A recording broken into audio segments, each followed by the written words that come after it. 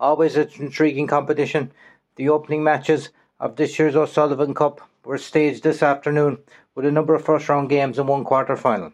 In that quarter-final, Glenflesk took on Furries. It was the visitors who started quicker, with an early goal from TJ Palmer, whose lob shot just about dropped into the net. With James Horgan supplying some top-quality deliveries into the Furries' full forward line, they looked dangerous, with Michael Daly scoring in an early point and also seeing his goal-bound shot smack off the post.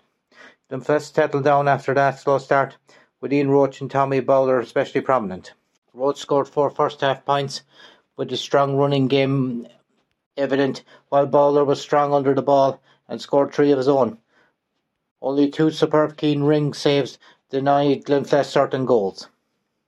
Early second-half points from Daly and Sean Burke looked like they would start the Furries fight back.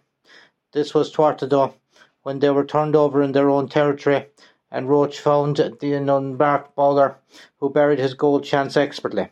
He added his second with an exquisite lob from long range.